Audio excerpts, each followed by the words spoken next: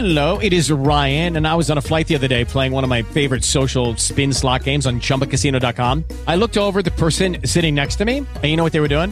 They were also playing Chumba Casino. Coincidence? I think not. Everybody's loving having fun with it. Chumba Casino is home to hundreds of casino-style games that you can play for free anytime, anywhere, even at 30,000 feet. So sign up now at ChumbaCasino.com to claim your free welcome bonus. That's ChumbaCasino.com and live the Chumba life. No purchase necessary. VGW. Void where prohibited by law. See terms and conditions. 18+. Blog Talk Radio.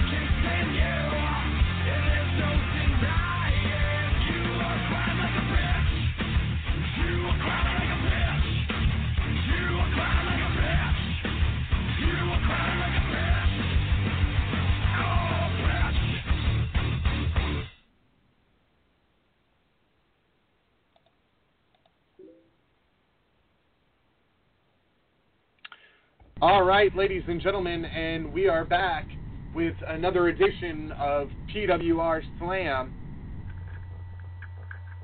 And this is going to be a great edition here this evening. We've got Tracy Smothers going to be joining us in just a few moments.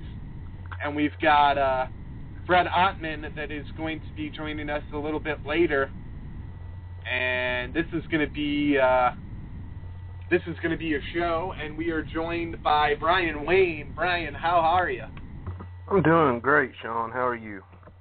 I'm all right. I'm hanging in there, learning the soundboard tonight, or starting to anyway, and trying to grasp the hang of this to get it down pat. So we've got somebody that can consistently run this thing, so trying to learn the ins and outs of this, and hopefully you can hear me okay. I know some of the others said my microphone was a little bit staticky, and I'm not too sure how to fix that right now, but we'll be joined here in a couple minutes by Tracy Smothers, and a little bit later on we'll be joined by Fred Ottman, also known as Typhoon and the Shockmaster and Tugboat, and big doubleheader for us tonight.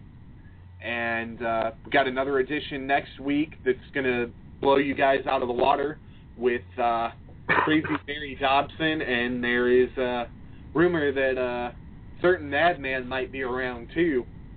So don't be sure to join us next week and tune in. And Brian, well, we'll get right on to a power topic here. I'm sure by now you've seen the pictures of Bound for Glory this past weekend, and the only thing that I can really say about that is if that's Bound for Glory, they are bound for closure. Yeah, I think actually while I was looking over at Tracy's Facebook, somebody had posted Bound for Bankruptcy. It's, when independent shows are drawing more than what you're drawing, and you're supposed to be on the national platform, that tells me that you're not doing something right on the promotion aspect of things. Because there's no reason in San Diego, California, that building shouldn't have been sold out. No, I mean, it comes down to, if you have to, at least for appearance sake, paper the town, and for those that don't know what paper means, that's free tickets. You do that. I mean, you give it to the schools, you give it to the community centers, you do something. You go out and hand it to the homeless people on the streets. You at least give the appearance of a packed house, whether it's packed or, paid for or not. Well, and that's just it. You see that big empty arena, and it makes you question, is this really what TNA is headed for? And if that's where TNA is headed, are fans going to be a little bit more,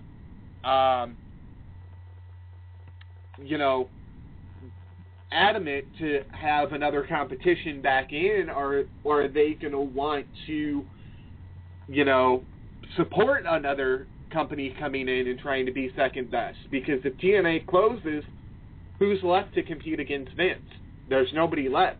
Ring of Honor's not ready to step up to that level yet to take Vince on. And I don't know that they'll ever be at that level. Don't get me wrong, I'm a big Ring of Honor fan, but Ring of Honor and WWE, those are two completely different platforms. Well, it's not even that. The mistake TNA is making is trying to run these big arenas. What made ECW such a visually good product was they wasn't running. Eventually, they did make the mistake to try to run.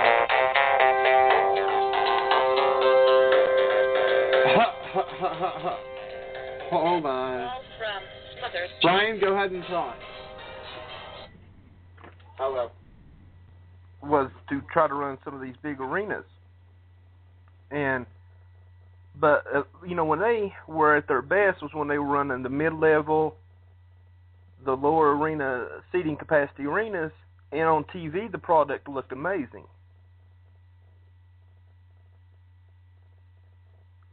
And if TNA would have stuck with that, I think their product would look better. And that was Tracy Smothers calling me to line everything up. He'll be joining us in the studio in just a few moments. And he's here now. And caller 331, you are live on PWR Slam. Oh, hey, it's just me. I don't know, something must have bumped in. So I'm actually on the road, so get back to me. I'll buzz back in just a little bit, okay? All right. Caller 615, you are on the air with PWR Slam. Is this Tracy Smothers? Yeah, this is Tracy. All right, Tracy, thank you for joining us. Yeah. How are you doing, Tracy? Listen, I'm at work. In about 5 minutes, I've got to jump off here just for a minute, and I can call right back. I am taking a delivery to a coal mine. It's a long drive here, about 20, 25 minutes from the store, and I have to let them know because I have to meet them up at the railroad tracks, okay? So just bear with me. Okay. Matter of fact, if it's okay with y'all, let me go ahead and do that, make that call, and then I'll call right back, okay? Okay. That's fine, Tracy. I'll call right back. All right. All right. Thanks. Thank you, Tracy.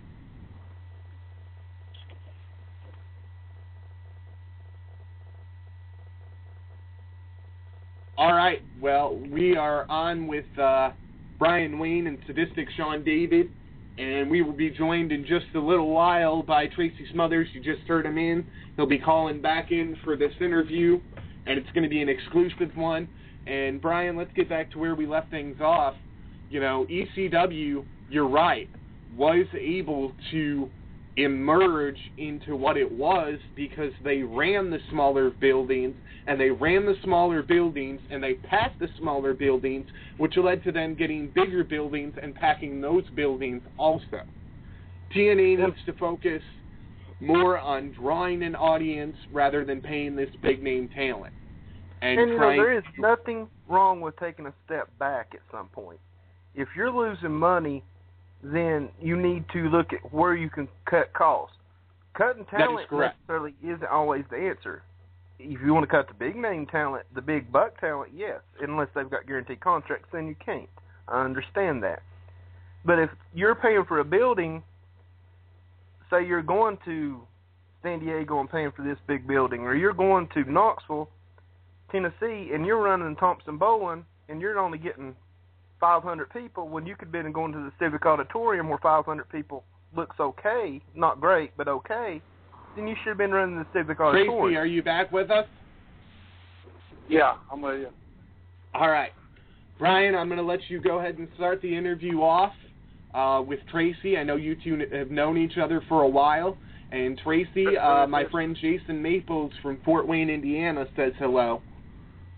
Oh, tell him hello. Yeah. And Brian, go ahead and start the interview. Well, Tracy, just so you know who you're talking to, this is Brian Wayne. And as you would always say, Big Bubba, no trouble. Yeah. All right, Bubba. This is Hello. So how you doing, Tracy? Oh, good. Just trying to make a living. You know how it is. Well, yeah. Go ahead. They brought me on tonight to interview you for their show, and so what I want to do is just get right into the basic questions. You know, there's a lot of questions people want to hear you answer and talk about things in your career, but let's start at the beginning. How did Tracy Smothers get into professional wrestling? I grew up watching it like a lot of us did, and I always liked it, you know, and soap opera and just talking trash. You know, I always saw that they were, you know, athletes, a lot of ex-athletes from all sports, you know, come into business. That really meant something, and, you know. And then and when I was in college, we didn't have wrestling magazines where I originally come from, and sure enough, there was no cable TV and any of that, and you know, we just never saw it. And when I got in college, got to watch remember the old Georgia Championship Wrestling, you know, and got to watching that, and then I was working out at the gym where I used to work out at, and a lot of Jerry Lawler's guys were all working out there. I met Steve Kern, Stan Lane. They were the fabulous ones then, and got talking to them. I wasn't real happy with school, and you know, they trained me. And after that, Pojo trained me, you know, and then Bob Armstrong. But yeah, that's pretty well how I got into it. I'd see them in there all the time.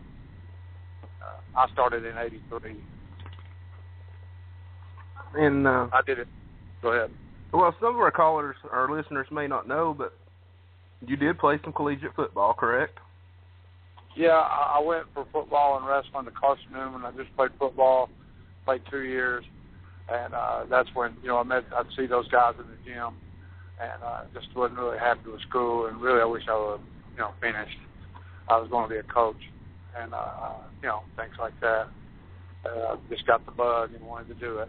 My first 3 years in the business, I kept my old job, loading trucks, and, you know, working 2 to 4 times a week, just kind of on call and book some, you know, just whatever I could get.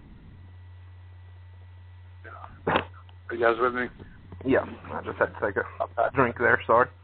So after you got your training over with, where was the first areas you got to establish yourself?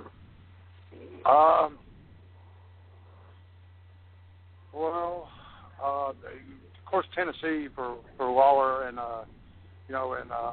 Jerry Lawler and Jerry Jarrett, and Eddie Marlin. That was I worked 3 years there part time, kept my job, there, loading trucks.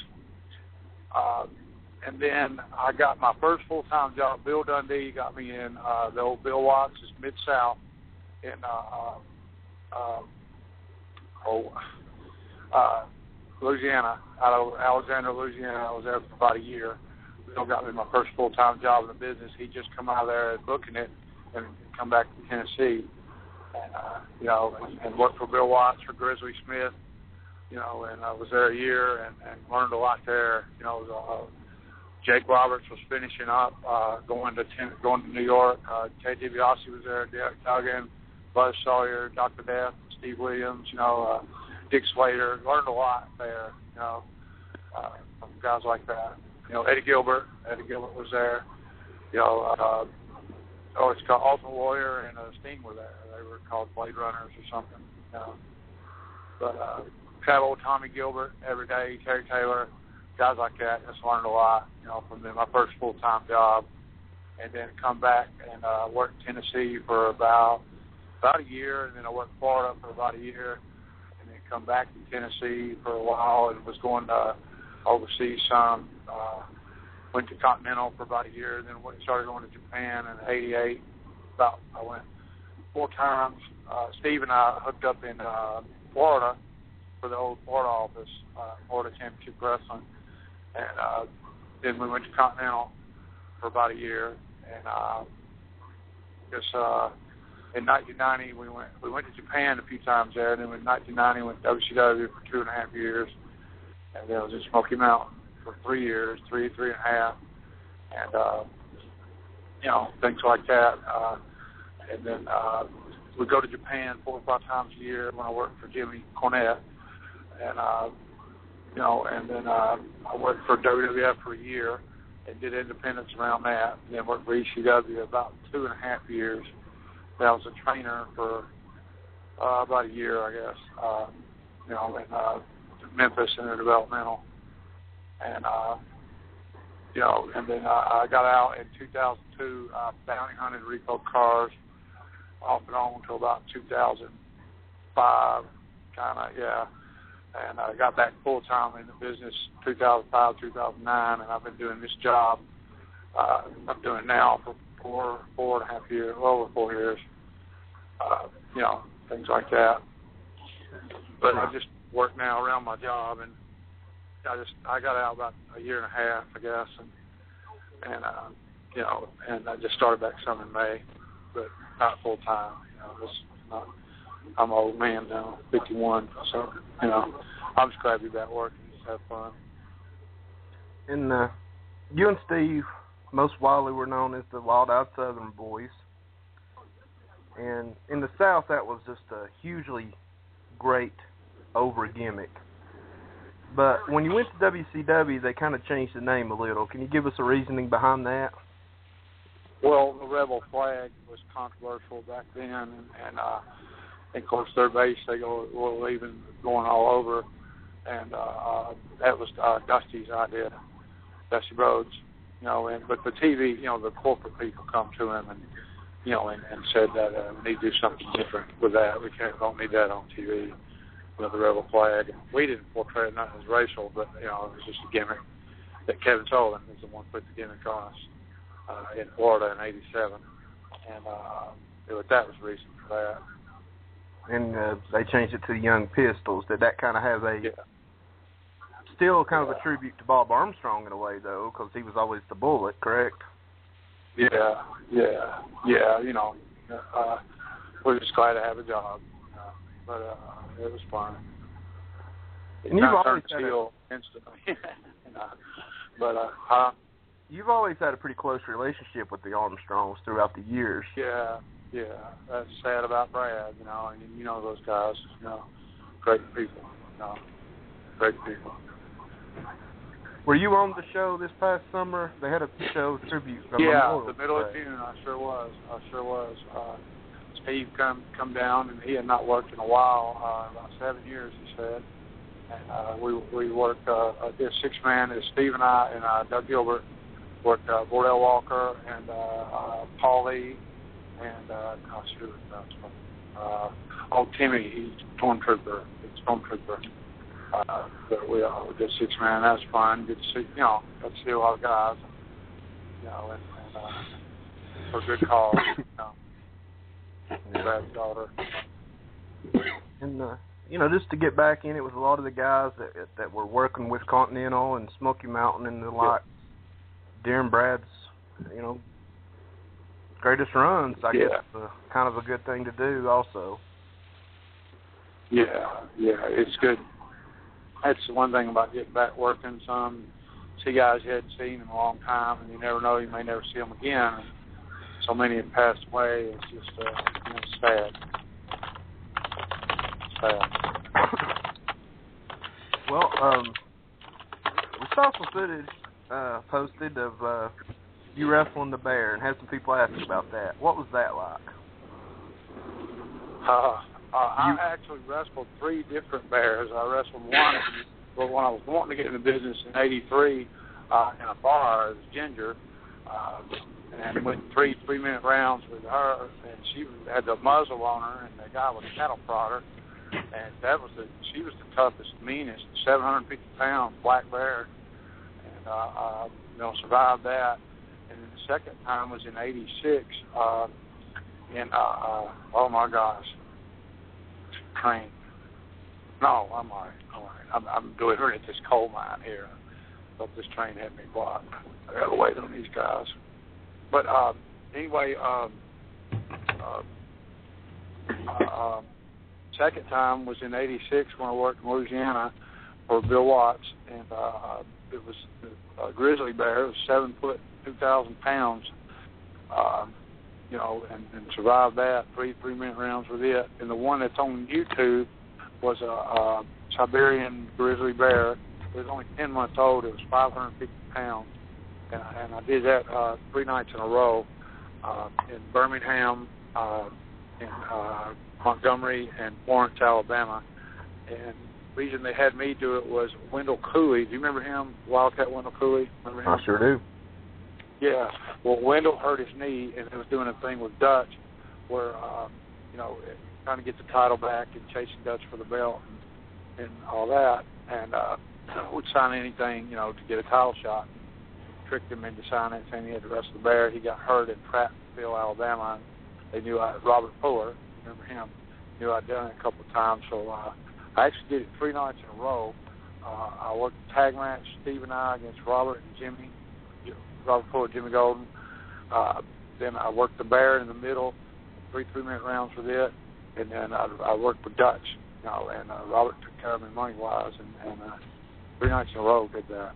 And I was in bed for like 3 days. I couldn't get out into the shower or the jacuzzi. You know what I mean? I was just the boy. But that was in 1989, a long time ago. Now they've since outlawed doing the wrestling the bear thing, haven't they? I think, the Humane Society. Funny story. That one, the one you saw that's on the YouTube was just a third of the third round. It was the third round, only the third round, and it was the first of 3 nights. But before I was going out to go do that, I'd done the tag match, and you had with Dutch. I'm thinking, God, how can I get through this? I'm stretching, getting ready. My music's playing. And I turned around and they got the camera, and a news lady and the Humane Society lady was there, and they were on me hard about, saying that I was being I'm out here at this coal mine, man. It's got crazy. You hear that? Yep. Yeah. No, it's out here. But I'm waiting on these guys to pick up this food. But anyway, And I looked and I says, I don't know why y'all worry about the bear. What you worry about me? I got to do this 3 nights in a row. And that was the news, right? And what clip you saw was from the local news in Birmingham, and of course they didn't play that on TV, but it was on the 10 o'clock news later. Hey, I'm gonna have to put y'all on hold in a minute when these guys pull up. And if I lose you, I'll call you right back because I think this may be them. Okay. No, it's not them. Tracy, can you tell us a little bit about how the Young Pistols came about? Yeah, well, that's what I was telling Brian earlier. Corporate people in WCW, they, the thing was, of course, on TBS and, live pay-per-views, live clashes, and TV. Saturday night was the big TV then, and they just couldn't have the rebel flag on the cable TV there, and of course you're in Atlanta area, and it just was real controversial back then. Now not so much, but back then it was. Right. They couldn't have it, so they had to switch, change their gimmick. All right, could you tell us about the Wild Eyed Southern Boys? Yeah, Kevin Sullivan. I was in Tennessee and kind of had been there a while and needed to go. And Steve had come from Continental, and Kevin had worked up in Continental, for the Fullers. And Kevin was looking at. Kevin put the gimmick on his guys. I think this is my guys here. If you let me do this for a couple minutes, I'll be right back with you. Okay? If I lose you, I'll call you right back. All right. All right.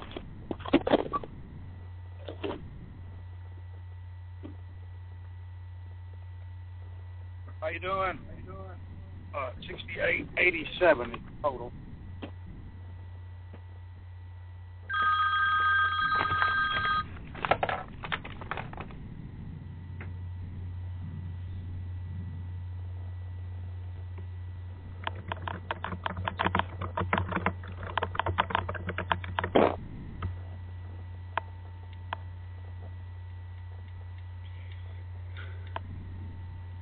Brian, this has been a good interview so far.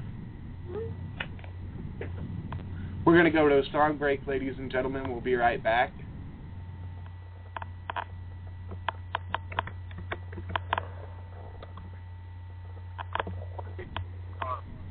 The pepper seed.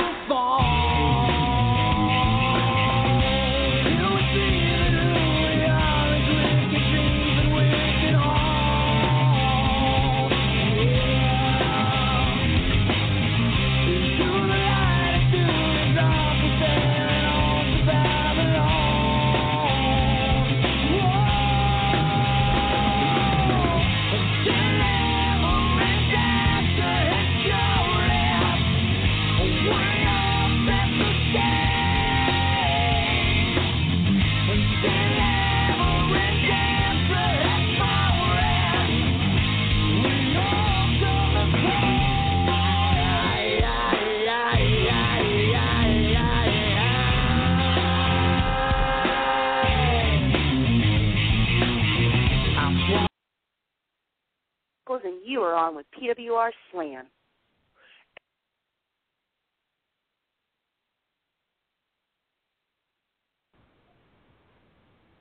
All right, and we are back. I think we lost Tracy, but we're back. Up, and here is Tracy. Hey, guys. Hey, Tracy. Hey, guys. All right, and I think we got Tracy back. Yeah. Tracy, you back with us? Yeah. All right, guys, we're back, and we were talking about the Wild Eyes Southern Boys. Yeah. Oh. Yeah. Kevin Sullivan kind of helped put that together then. Yeah, he came up with the gimmick. Kevin did. Kevin Sullivan did. He sure did. He called me with Hiro Matsuda. You guys remember him? And had Hiro on the line with him. And back then, there wasn't any videotapes or any of that, DVD or, any of that. It was just pictures. And actually, Steve, Bruce with Williams. With me. Hello? Steve Kane, you with us? Oh, no. Sorry, technical issues there, Tracy. Sorry. Yeah, I'm here. I am here. Okay. All right. Okay. You're on with Tracy, Steve. Hey, Tracy, how you doing? It has been ages. I don't know if you remember from back in the days in Indianapolis with Jeff Cohen and Bert Prentice. Oh, yeah, I do. It's just been a long time. How are you doing? I remember you. I'm doing well. I am doing well, man. It's good to talk to you again. Like I say, it's been ages. I just walked in the door myself, so I'm kind of running a little bit here. I'm going to kind of throw in because as you were starting to talk about with the Southern Boys / Guns, you were in WCW at probably the height of the tag team run over there. Kind of give everybody a little bit of an overview as to what the tag team scene was like at your time over there. Oh, got to work with the Midnight Express, with the Freebirds, with the Steiners, with Dick Slater and Dick Murdoch when they were Hardliners, they were called, and worked a lot with Dutch Mantel and Black Bart, when they were doing that cowboy thing, and several others. Remember the York Foundation? They have different, like Tommy Rich, Ricky Morton as a team, or Terry Taylor, or one of those guys. All three of them, things like that. A lot of great workers, and it was a lot of fun. Guys that they could call it all in the ring. And you just kept your mouth shut, try not to mess up. Yeah, definitely. Yeah, it was a good experience. To learn from guys like that. Bobby Eaton back then was just out of this world. All right. Okay, I'm going to advance a few years farther up the line because one of my favorite things outside of course, our time working together over in Indianapolis was one of your runs in ECW when you were doing something called the Thugs. Oh, that was terrible. Smoky Mountain was Dirty White Boy. Yeah. Oh, and we did yeah, when we did the USWA thing against Smoky Mountain against USWA. We were called the Smoky Mountain Bugs, but yeah, that was fun. That was a lot of fun. Yeah, your intro on the mic every time I think that I always laughed every time I'd hear you do that whole bit. And maybe if you don't mind doing it for some of our younger viewers or listeners rather who weren't around back in those days, maybe if you would kind of give them that little spiel here for a second, if you don't mind. Oh, the Thugs? Yeah. Talk about what it stood for? Well, there's a group of guys that I grew up with, and there was a clique of guys, that was, I wouldn't call it a gang or not, but they were a bunch of nuts. That's some unique names. There was Peppy Stud, Cockbite, Jambo, Wild Dog, Snoopy, Superman, Bucky. Oh yeah, Bow Wow. Some Chirp, Bino. There's some nuts. These guys are crazy. But Doug Stepper, they had a softball team too. We played backyard football, and go over to Nashville and stuff and play. But Thug stood for, it was like a war cry. Like T is for terrible, H is for hell, U is for ugly, and G is for jail, because a thug can't spell. That's what, all day long. Well, nothing from wrestling, I had to get a little bit established in the business before they didn't let me use that. Our softball shirt, have your number on the back, on the front, and say nobody does it like a thug. They're a troop of guys. Jesse Gray, God bless him, is in there too. They're all older than me, and they never let me get in trouble. They didn't ever. I mean, they weren't crooks or nothing. Actually, they did break in the dollar store when they graduated high school. So it was Bucky, Cockbite, and Bow Wow broke at the dollar store. They kind of disbanded after that. They still get together, but that was a long time ago. There you go. Tracy, I know you didn't really enjoy the Freddie Joe Floyd thing. Can you tell us a little bit about why you didn't like that? Oh, well, it wasn't. I didn't. Well, I mean, I could have done without the green boots and green tights and green wristbands and the banjo music, but the name Freddie Joe Floyd, that was an honor to be given that name because it was Jack and Gary Briscoe's. I don't know what was first or middle or that they were originally from the area of Bow Eggs, Oklahoma, and that was their real name, I think, or something like that. Freddie Joe. I don't know which way on that, but I was always the Briscoes, of course, and especially Jack Briscoe was like an idol to me, and so that's where that came from. Creative game.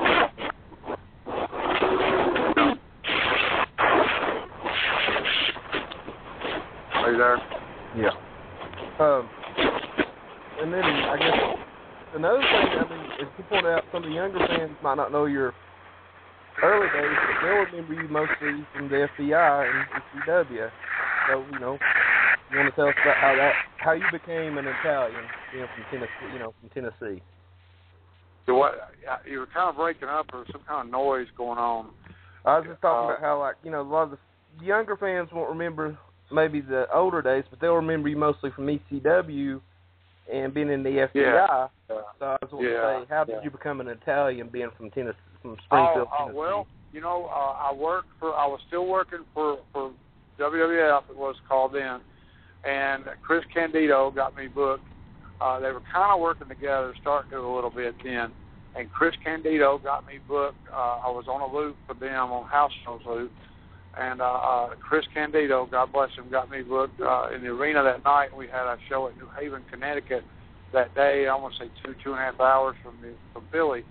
So I rode up with Chris's then wife, Tammy, Sonny, and so rode to the place, to the town with her. And I was supposed to work Terry Funk and put Terry Funk over before the...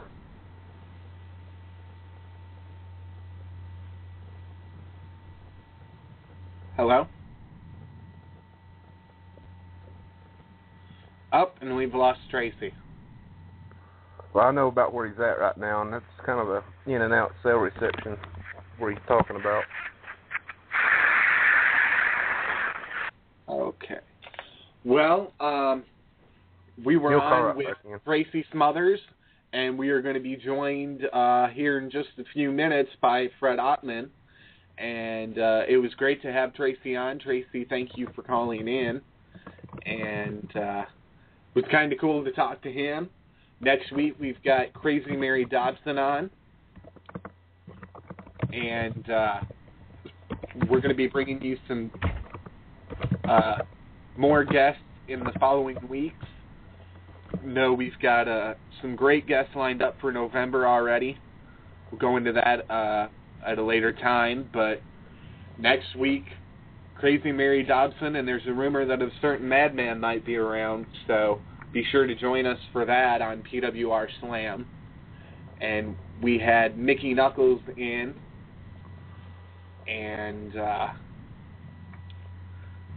last week, and that was a great interview.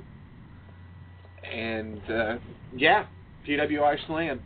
We're still kind of new, but we're bringing a lot to the table. And I didn't see a lot of Raw. Brian, did you see any of Raw this week? No, I don't watch Raw anymore. It's not because it's just I'm more into regular television, and when the new seasons of shows starts, Raw gets bumped off my scheduling. I haven't had the chance to catch up on any of it. But, TNA Bound for Glory, man, I just don't know. That's now, from accounts I got, though, the actual pay-per-view itself was good. And this is coming from people that usually don't like TNA's product.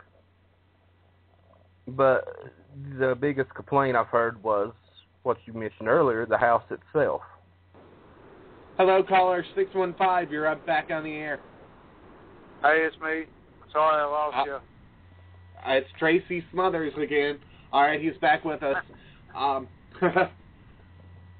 And sorry, I'm in a bad area. I'm coming back from coal mines.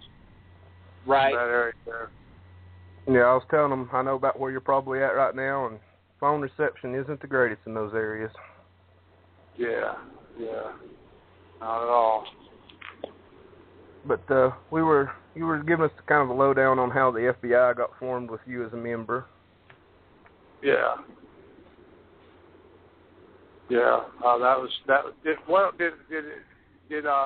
What did y'all hear? What was the last thing you heard me say? I was talking, and then I didn't. You were riding in the car with Tammy up to Connecticut. Oh, all right. That's the last thing you heard? Good Lord, I talked for 5 minutes. All right, well, I worked with Taz that night, and I was still working for Vince. I went over and did, and Taz liked the match, and Paul said he would book me some. And then I did a tour to Kuwait with WWF, and then had a 2-week house show run there. And then I started with Paul after that, and was there 2.5 years. And the next night I worked for Paul at 10 to 8. Paul would do things at the last minute, so didn't know who I was working with. So I asked Sabu, and he went up and asked Paul. And Dreamer come over and says, "Hey, we're going to put you with a tag here, you and Chris Chetty work against Guido and Tommy Rich," and said, you turn and put you with Guido and Tommy with the FBI thing. I was like, cool. So that's what we did. We did it 2.5 years. It was a lot of fun. And then it even brought in, somebody me and you know well, Dave Cash, to become Kid Cash into the group at one point. Yeah. He was starting to come in to the tail end when I was there. Cash was. He was, starting in there. And I remember one night where Ricky came up, and him and Tommy Rich just got on their knees in the middle of the ring and slugfest and to a bloodbath, and that was just they ate that up in the arena. Oh yeah, Ricky and Tommy did. Yeah. Okay, that's before I got there. I knew they'd worked each other. I didn't know exactly what. Yeah, I mean, Ricky came up, and he'd done a couple of shots. Actually, he was supposed to come up a few months before that. The New Jack had tried to get him to come up. Actually, I was there, and had got me to try to get Ricky to come up to work with me and Ricky to work with him. Ricky, of course, wouldn't come because he had a booking in Morristown for one of the local promoters here. He wouldn't come. Well, they got him up a couple months later, and they started out the match with him and Rich, and they just ended up on their knees doing a slugfest.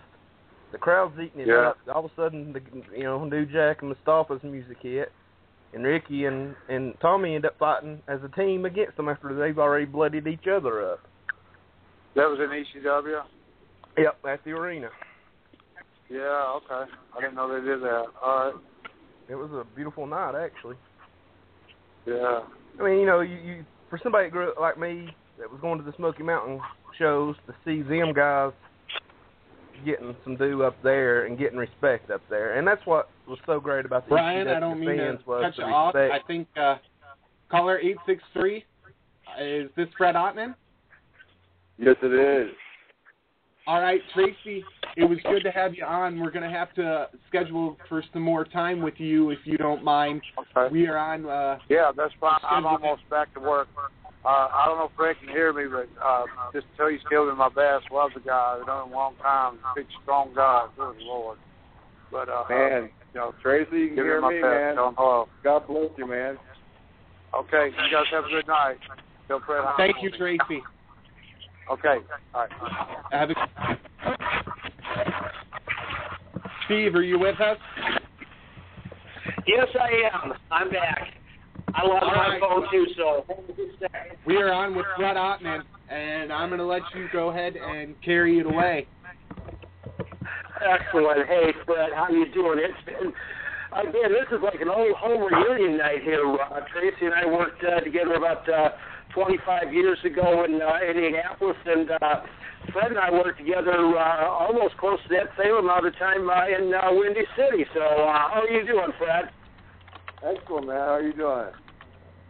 I'm doing well. I am doing well. Hey, I'm going to go back and play the old salty dog bit here and kind of bring back, because a lot of people who may not know your history don't know that in the early part of your career, as Tracy was talking about this too, you spent a good amount of time down in probably what was considered one of the best territories of its day, and that's the old Memphis territory and Jerry Lawler. So why don't you kind of start out and talk to us about that, if you would, please? Well, it's excellent, man. I mean, I was here probably a better part of 2 years or more altogether. I came here from my first territory, which was in Texas, and they sent me here, and I was still real green, and I got a taste of this Southern style wrestling, and it was just incredible, man. A lot of funny ha-ha, a lot of feuds, a lot of serious stuff, a lot of talent coming in and out. I mean, it was just tremendous, man. It was a great development, a great learning experience, and, just a lot of great guys, and the opportunity to work with a lot of veterans here that have been around for years, Jerry Lawler, and that was the very beginning for Jeff Jarrett. He was probably fresh out of high school when he started in this territory, working for his dad and Jerry Lawler when they were taking care of the Memphis area. I mean, we traveled to Kentucky, Indiana, Arkansas, Missouri, Mississippi, and Tennessee, all over the South. It was just tremendous. Oh, wow. All right, now tell us, any landmark programs that you worked over there during that time, if you would. Programs. Well, first of all, toward the end of my stay here, I worked with The Rock. When The Rock, Dwayne Johnson, was 12 years old, his dad, Rocky Johnson, I had the opportunity to work a program with them. I worked with Jerry Lawler. I actually lost a hair match. We had a deal where they had the Wheel of Torture, where you spun the wheel, and I wound up at one point eating dog food, and I hit with kendo sticks, and just a variety of different tortures, so to speak. I had Austin Idol was in here working program. I worked with him. Bam Bam Bigelow in and out with another guy named J.T. Southern back in the day. That he come fresh out of the Monster Factory with Mike Sharp. Kojo Yamamoto and two Japanese guys, along with Paul Diamond, who was in here at the time. Oh my God, Pat Tanaka. I worked with. Oh my God. Trying to think now. Here in this territory was Dirty Road. You had Rock and Roll Express, in and out. Oh my God, the Fabulous Ones. They came in and worked a little bit in here. trying to remember still. I mean, there's just a lot of talent that swapped in and out. And off the top of my head, I can't remember everybody. Yeah, so, I mean, it's been years, as the two of us have been in this business, and names and that of people we've worked with probably just, after a while, it's like going, okay, wait a second. Now, who was in this? Okay, was I with this guy? Okay, no, I wasn't with him here. I was with him over there, and so on and so forth and that, which kind of, I kind of like to, talk old days, old school, and that, kind of explain to, because a lot of our, listeners are obviously, of course, they're used to, like, Ring of Honor, WWE, TNA. Kind of explain the territory system, and that if you can, so these kids can understand what you and I know and can talk about. Well, it was the meat and potatoes of the business. I mean, it was like a lot of people refuse to remember that wrestling started in the carnival circuit. It was truly offshoot. You know what I'm saying? It was running the gamut. I mean, carnivals traveled from areas of the United States all around. That's why, especially in the South, the language that the wrestlers spoke at the time was Carney. When they spoke to each other and that, they spoke in Carney language. And Tony.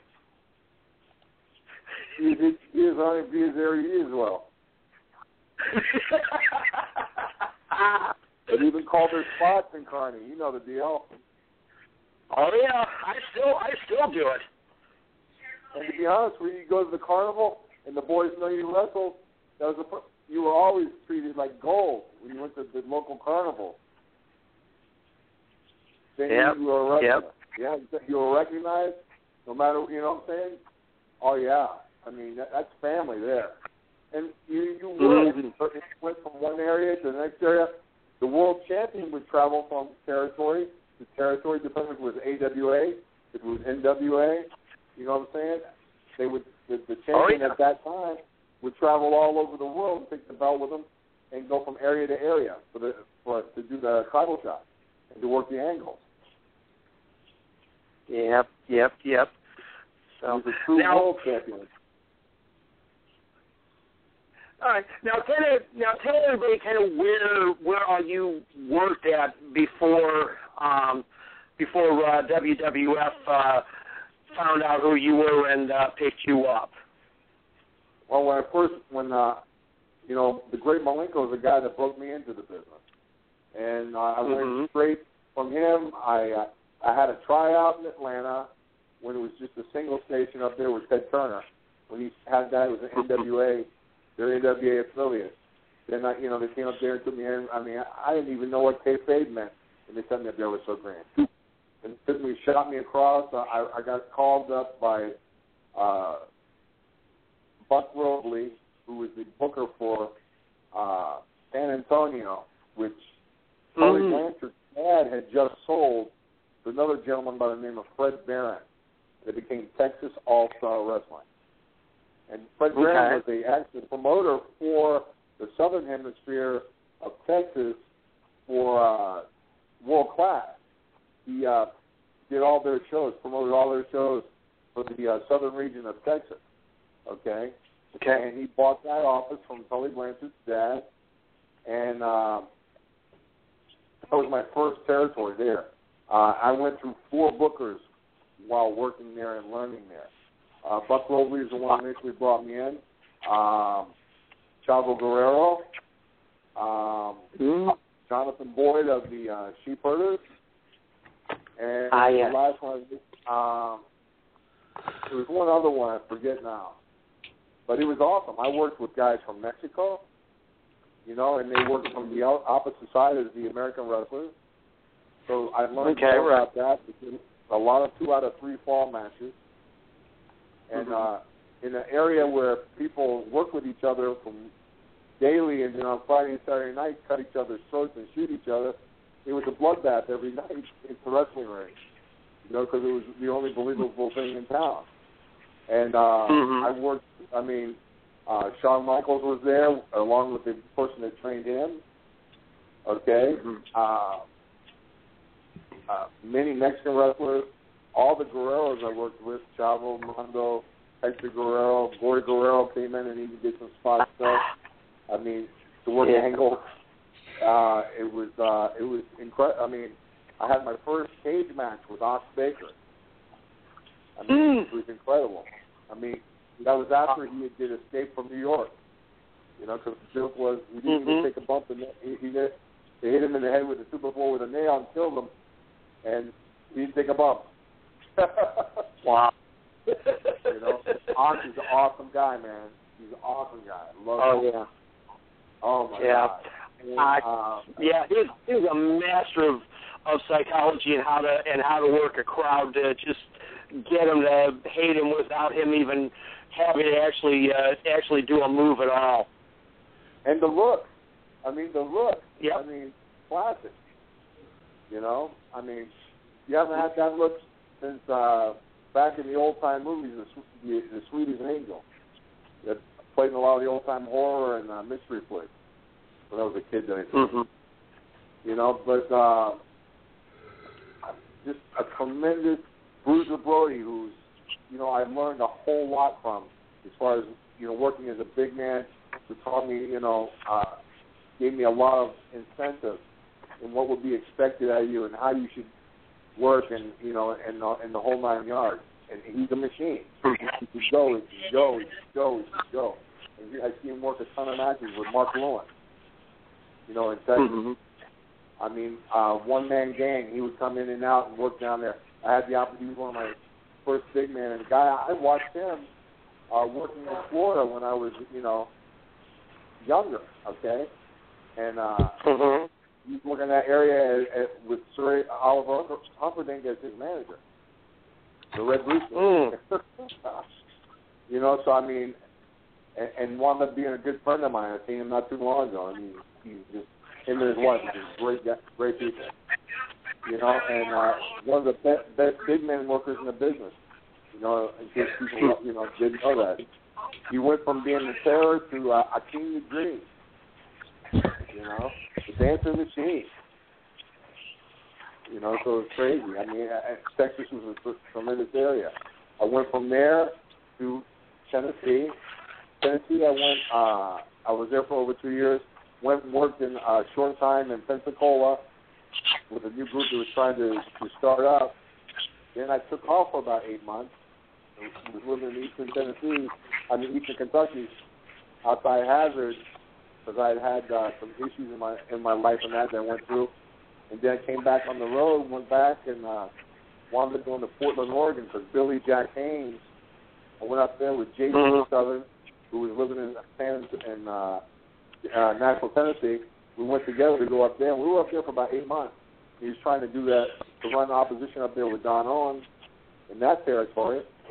And get a few shots in and out for Crusher Blackwell, who was running in Georgia for a while. And then when I did finally come back, I went back to Florida. I went to work down there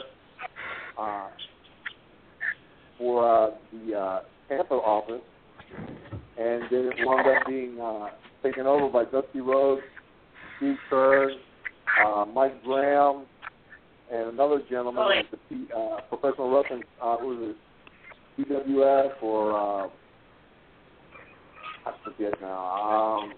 But anyway, they started that company down there, and we wrestled there for a year and a half or more, and that's pretty basically where I had my first trip overseas after we had a big show in Tampa, and Otto Von came over from Austria as scouting for talent for his territory over there, and I got my first opportunity to go over and work there. I was there for like 2 weeks, and I got a chance to work with Otto. And when I came back, I had WCW and WWF call me at the same time and were interested in me. That's when they called me in the office there in Tampa, and you know, and gave me some incentive, you know, and some insight, because it was like, you know, being with those guys, they was like the closest thing to family outside my own family. I mean, as far as just being, my grand, God rest his soul, was a tremendous person, you know, and Dusty, who's my brother-in-law from my first marriage, him and legendary announcer Gordon Soley, who was just a phenomenal guy, just a great man. And Steve Burns, you know, I mean, they were just all, you know, sat there and talked with me, man. It was like talking with, you know, like your brothers, or, you know, or a dad, and you know, it's all up to you where you want to go or what you want to do, and we just wanted to give you the options. These people have been in contact with us, and that was, you know, that was that, and I made that decision with no disrespect to WCW, but you know, I always wanted to go since I first broke in WWF, and I mean that's where where it was to be, and I figure hopefully, you know, I'm ready enough to take the responsibility and to go up there and do a good job. I mean, you know, and conduct myself that way. And that was it, you know. And then after that, I worked a little bit in WCW, did my deal there, and then I worked back up in WWF, and I wound up going off the road prematurely because I started businesses back in Florida, and my partner was my brother-in-law, and he wound up getting shot and killed, and I had to come off the road, and I had way too much invested in a lot of stuff going on, and, you know, just a little turmoil there, and I mean, wasn't going to cry. I've never been one to cry over spilled milk, and, you know, you just got to take every day like, you know, do every day like it's a Friday, and every night like it's a Saturday night, they say. You know, and just, you know, roll punches. You know, you can't cry about that. Okay. All right. So, what I feel like it's just seeing me here doing this. So, well, okay. Now, how did Vince get you hooked up with John Tenta and start the whole team that, of course, became known as the Natural Disasters? Well, that, you know, they'd finished doing, you know, John was finished with his deal with his run with Hogan. With Hogan still at that time right there, and they had came to me about asking if I was in. I was really loving just being, you know, the big baby face with being, you know, tugboat and you know, and everything. I didn't feel that it had gone the way, you know, as long as in the full gambit that it was. But whenever they came to me, and I, you know, and John, awesome guy. I mean, I liked working with him. And as far as on and off, I mean, he was, you know, I miss him to this day. I think about him often. Okay, and it was one of those deals. I asked him, you know, and I'm thinking like, man, what, you know, we worked so much similar, you know, as far as our ability goes and agility and that stuff. I mean, and I could learn so much from John. You know, he was such a well-rounded. I mean, he was a great amateur, great pro. He wrestled. He was undefeated at sumo in Japan. You know, he was an alternate on the Olympic team for Canada. He wrestled at LSU as an amateur. You know, and he had a good heart. I mean, if I could pick a brother, you know, if I had a brother, he would have been it. You know what I mean? You know, we can talk, we can communicate good. You know, we looked after each other. You know, and I mean, even, you know, outside the, like I said, even at home when he moved to Florida in Orlando, and me and my family would do stuff with him and his family. You know, go to, you know, to a couple of the theme parks and that kind of stuff. Go home if we, you know, had the opportunity, and we did that kind of stuff. You know, enjoy each other, being around each other. You know, we didn't get up under each other's skin. You know, it's hard when you figure, you know, you're on the road 300. I mean, we wrestled 300 to 300 and, you know, 30, 40 days a year. You know, I talked to Bill Eady one time, not too long ago. You know, and he was when they were really hot and heavy, and we were busy. But he wrestled one full year, got a day off, then wrestled another full year before he had another day off. Okay? So think about it. You know, our life consisted of planes, trains, and automobiles, and sometimes boats, depending on where you're at. You know what I'm saying? So I mean, you know, it was a hectic life, and when you're on the road, the tensions and all that stuff, you're on the road more than you're with your home, with your family. You know, in a lot of instances, even on the shallowest of years. Okay, I mean, it's a hard life, but you know what I'm saying? It's a life that we've chosen, and it's, you know, one of those deals. I mean, if you didn't want to be there, you should have, you know, maybe rethought your career choices. Exactly. I mean, I know you're speaking to the choir here, brother. Because I mean, I've missed a few family things, because other times when you're working in the business, you're making enough money. You're hoping when they make enough money, they'll pay for the gas to get you where you need to be, or you have beer money, or you have enough for a sandwich.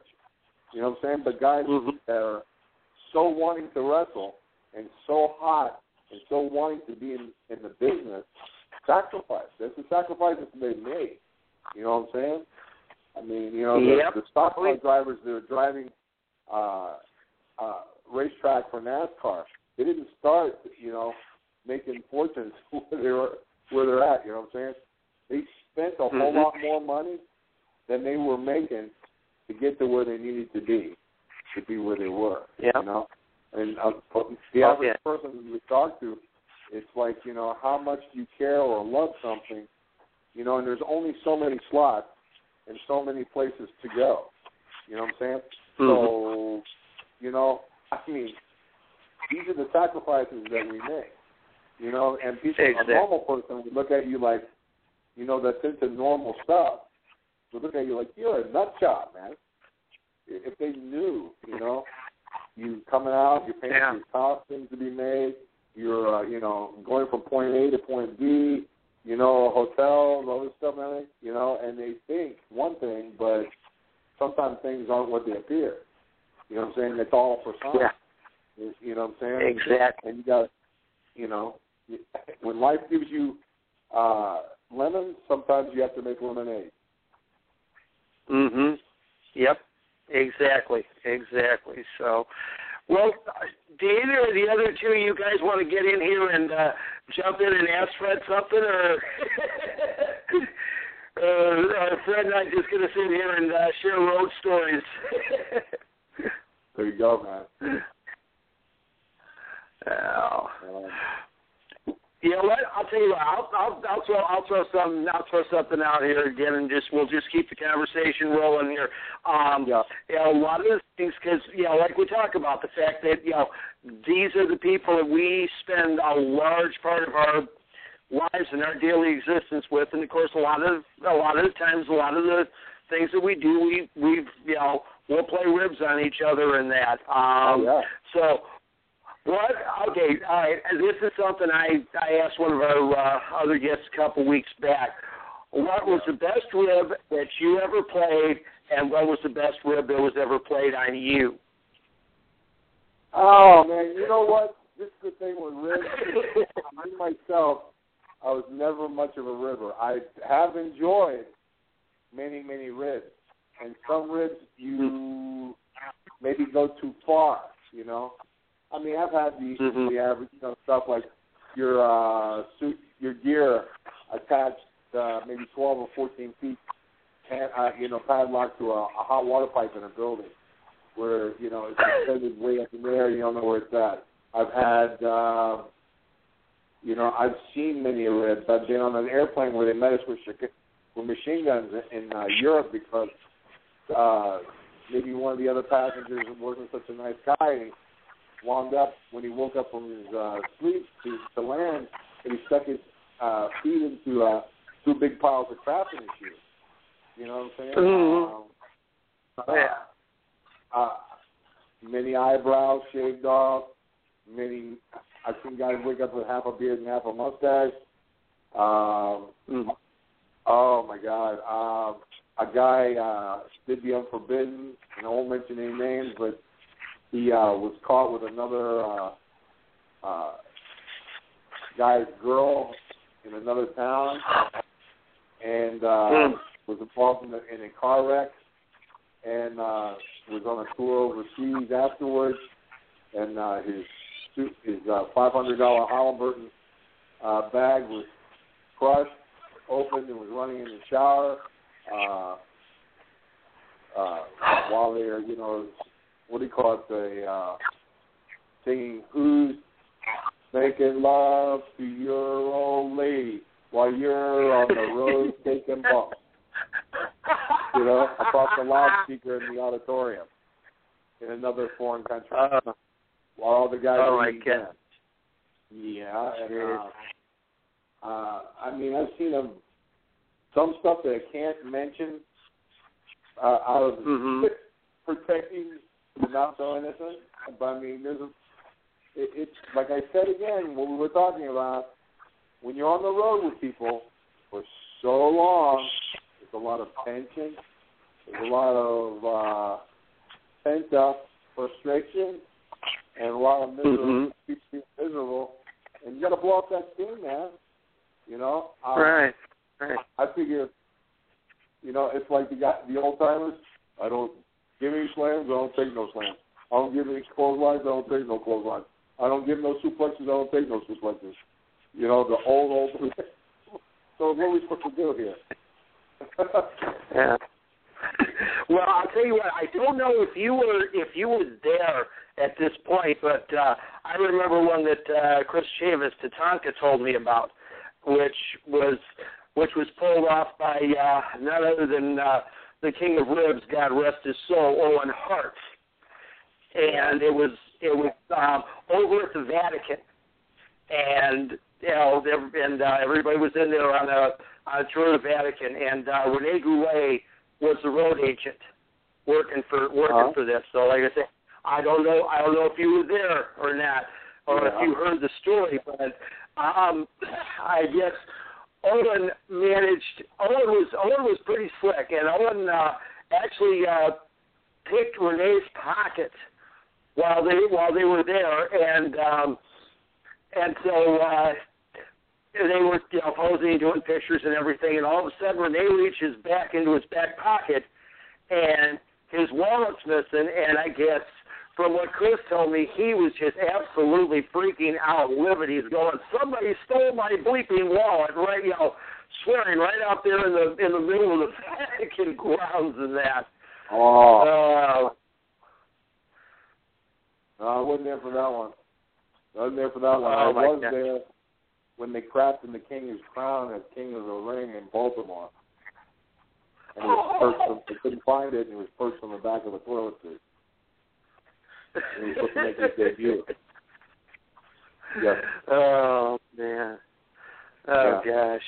So, all right. All that. Well, all right, either one, Sean, Bubba, either one of you want to jump in on this? Like I say, Fred and I, we're having a great time, but I'd love to have you guys throw some stuff in here.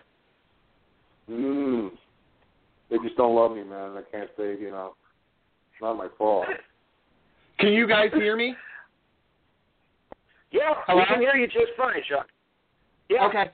Fred, what was your favorite character out of all three that you portrayed to play? All three. To be honest with you, even as retarded as the Shockmaster thing was, it is the most viewed retarded thing in history. Pardon my misuse of the proper etiquette, but no matter what I was dealt and what I was given, I enjoyed all the characters. I loved being Typhoon for the fact we were heel faces. Because even though we were heels and we could do whatever we wanted to do, it was we were mean, nasty, and they even turned us kind of, we could do and act the same way as we would as a normal heel and get away, and the people loved it, you know what I'm saying, because we kicked butt, and tugboat. Here I was, when they came to me with that, they go, what did you think about that character? Like, me being, I tell everybody all the time, I'm still a big kid. I read comic books, I watch cartoons. I'm very shallow. But you know, I enjoy stuff like that. I mean, I paint, I draw, and to be given. Let me see. You're going to be the cross between the morph of Popeye and Brutus into one character. You know, the appearance of Brutus with the goofy Neanderthalness of Popeye the Sailor Man. You know, and have fun with it. I mean, that's pretty. You know, here I was, a big 400-pound plus kid. You know, and thank you very much. Yeah. You know, I mean, it was one of those deals. You know, so really and truthfully, all the characters were fun doing. Even the Shockmaster. You know, was that you talking? Sorry,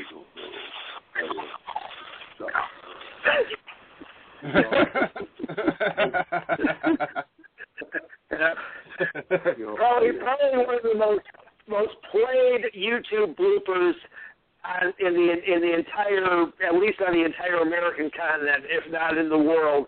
Of course, the famous Flair for the Gold entrance, where the piece of framing you were not warned was going to be there suddenly showed up the day that you guys did the show.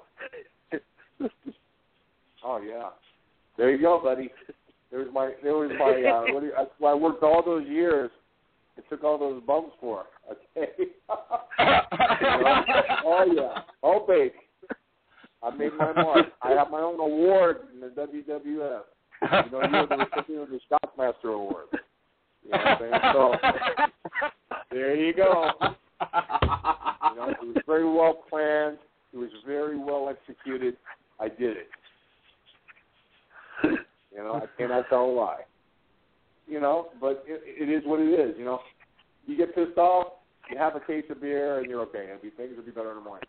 Better than taking 2 aspirin in the morning. Become an alcoholic overnight and forget about it.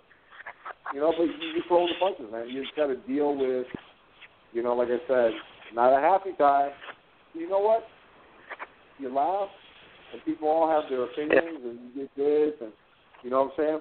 That's why now, when you watch movies, the best part when you buy a movie or rent a movie, and even at the movies themselves, are the outtakes. Because even the best of the best, award-winning actors and actresses, and entertainers, you know, and me, I'm, you know, never going to make an excuse for myself. It happened, it is, it was, and now it's infamous. It's not only famous, it's infamous. The Shockmaster moment. That ain't all, folks. I remember just watching the YouTube video online with Triple H and Shawn Michaels where they were with Dusty backstage talking about the WCW DVD, and Triple H commented that it wasn't on there, and Arn Anderson was the voice, and they had somebody break through the wall again. Was that you? Well, me? No, it wasn't me. Yeah, I told Dusty about that. I says, I'm really pissed off. I says, what was it? It had, what's the little Italian guy that does the sock puppets? Santino Marella. I heard Santino Marella was the guy that did it. You know, and I called him on the phone. Because my son had called me. He goes, Dad, you know, and I'm like, hey, Dusty, you know, you can't take care of your brother-in-law? You know, I can fall down as good as everybody else. I have experience. Check my resume. You know, you're afraid I might scoop it up and not fall down. But, oh, God. You know, but it's cool. It's just like my son now is learning television production, and he's working with the developmental down in Orlando. He does stuff, and he's learning the production. He's a hell of a referee, though. I want you to know, my son is. You know, but I just didn't feed him enough. I just, you know, no, he's a good boy. But I went to one of their shows 2 weeks ago. They were over in Largo, Florida, and Brodus was there, and a couple of the other guys from up north, you know, because they send them in and out to work down here. And I enjoy. I still go. And now that I'm going to be settling here in Tennessee, me and my wife are opening a new business here in Tennessee, and I'm moving from Florida. We're going to take and I've already had guys call me here because all the small promotions, but I like going to the outlaw stuff and watching the guys, and watching guys work and stuff, and seeing things. It's cool. That's and hopefully guys get a shot. There needs to be more territory. I wish it was like, even if it was single states, like places like that, where you had, guys could learn, and they'd have such a larger range of places to fall from. I mean, I know that I think TNA has OVW. They get a lot of their talent now from, and up in up in Ohio, and then they have the stuff down in Orlando. Down there, there's WWE. They're developmental, and there's as many as 80 guys in there training. At different levels, new guys. Guys that have been there for a while, and then you got the guys that are under contract that are actually doing TV there. That's on Hulu, I think it is. So it's really kind of cool, at least that over here, outside, you have somewhere to go. But there's a lot of guys that are training guys, that really aren't good workers. You know what I'm saying? They're taking guys' money and stuff, and I don't know. And there's a lot of guys out there that are promoting shows that really don't know how to go about doing it, and where it's profitable and they can take care of their guys better. Okay. I don't know what you guys think. Yeah, that's actually a very good point, because I was fortunate because, of course, Sam DeCero, who trained me, had a lot of experience because he'd worked with Bruiser and with Vern, and then over in Japan and that. And a lot of these guys now that set up shop, it's like they spent 6 months in somebody's school, and then they think that they're all of a sudden big shot enough that they can train somebody else in that, and they don't realize the amount of really years in that it takes to get the craft down. I mean, I've been at this 25 years, and I still sit there and say, I learn something new every time that that I step in the ring and referee matches and that. So. Well, I tell guys all the time, if you don't, if a guy promises you that he can get you work after he trains you, you need to go somewhere else. As Randy Savage once told me, and I always use this, and I joke with his brother all the time. I was with Dusty and him one day, and we were driving somewhere in Arizona or something like that, going to coming from a show, going to somewhere else, and the only guarantee for both is there no guarantee. And that's the truth, man. There are no guarantees. Yep. Anybody tells you they can guarantee you something, that's pretty basically about everything. They can guarantee it, that's why they have those guarantees, because nothing is perfect. All they can do is give you the tools. It's up to you. If you don't have that natural, ability, it's not, I was a great amateur wrestler. A lot of those guys weren't the best workers in the business. There's a lot of good shooters that were in the business, but not, some guys were just great amateur wrestlers, but it didn't transfer over. I think Cody Runnels has done really good. He was a state champion in Georgia. I'm prejudiced because he's my nephew, but he's a heck of a little worker. And Dustin's a good worker. Maybe it's the dad's gene. He's a hell of a baseball player. That's right. If that's the role, the American dream, my brother-in-law. So that's it.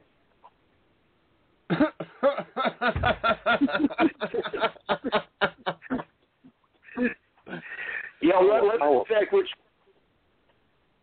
I'm sorry, go ahead. All right, guys, we got about 5 minutes left. Oh, my God, killing that time. They're watching that clock. Come on, baby, you can do it.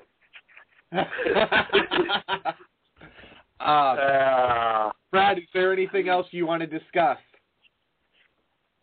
Who, me? Yeah. Is there anything else I want to discuss? Oh, my gosh. No, I tell you what I want to discuss. I want to thank all the fans that are out there that were supportive for so many years, that put up with me falling down when I was the Shockmaster, that were there for me when I was cheering, when I was Tugboat and Typhoon.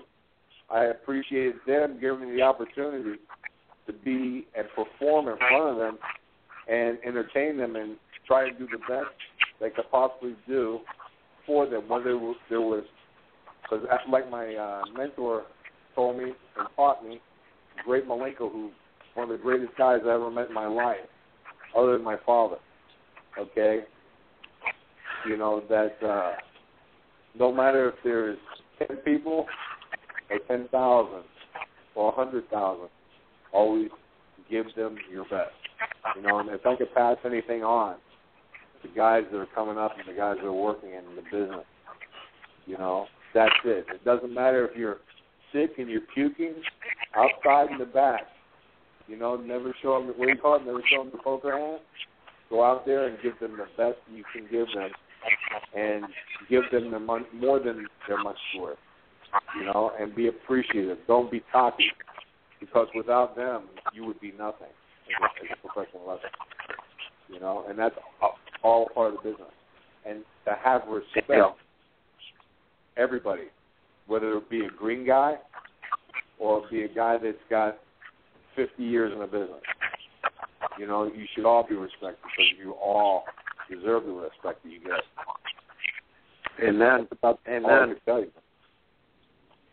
You know, and I mean, my thoughts for today. You know, as my wife says, I'm not right. Well, all right, thank you so much for. Yeah, because it's been really good. It's been great to share back some old times between the two of us, and that I'll message up with you on Facebook here sometime in the next couple of days, and we'll have to chat some more. Just you and me. I'm just let everybody. I'm going home. My dad, we got hospice coming in and checking, and my dad, he's fixing to go. He's real sick, and. You know, I appreciate, but, that's another reason. I appreciate everybody. And my dad even went on, when I broke into business, he came out and did a week's tour with the boys. He slept on the floor when I was in the beginning of my business. Slept with the boys, toured with the boys for a week in Texas. And he hung. And he's the greatest man ever in my life, and I'm fixing to lose him, and it's sad, but he got to experience some of the same stuff that I've seen at the bottom rung of the business, which to me it's all great, man. And like I said, I appreciate you guys for calling me, showing an interest in me, and having me, and share some of my ridiculousness with the fans. Thank you, Fred. Can we get you to do one quick thing before you go? What do you want me to do, man? Can you say, this is Fred Ottman, and you've been listening to the Graveyard Radio Network? Yes. This is Fred Ottman, and you've been listening to the Graveyard Radio Network. Didn't flub it up too bad. Thank you very much. All right. Thank you, Fred. You have a great evening. Man, you too, Thanks, Fred. Yeah, God bless, man. God bless. You too. You too, brother. All right, Steve, we got about 40 seconds left. What a great show that was with Tracy Smothers and Fred Ottman. Man, memory lane it was. And it was like a reunion for you tonight. Yeah, it was. It was great to talk to both of them again. It's been years, and so it was fun to sit back, share old stories, and just kind of give everybody a taste of what the business used to be like back in our early years and that. So. All right. Well, next week, ladies and gentlemen, we have Crazy Mary Dobson, and rumor has it there'll be a special guest who's a madman. So join us. Yeah, get your staple guns out. We are off the air.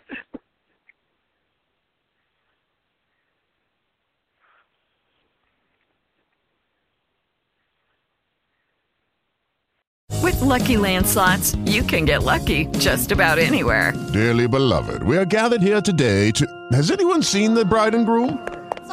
Sorry, we're here. We were getting lucky in the limo and we lost track of time. No, Lucky Land Casino, with cash prizes that add up quicker than a guest registry. In that case, I pronounce you lucky. Play for free at LuckyLandSlots.com. Daily bonuses are waiting. No purchase necessary. Void where prohibited by law. 18+. Terms and conditions apply. See website for details.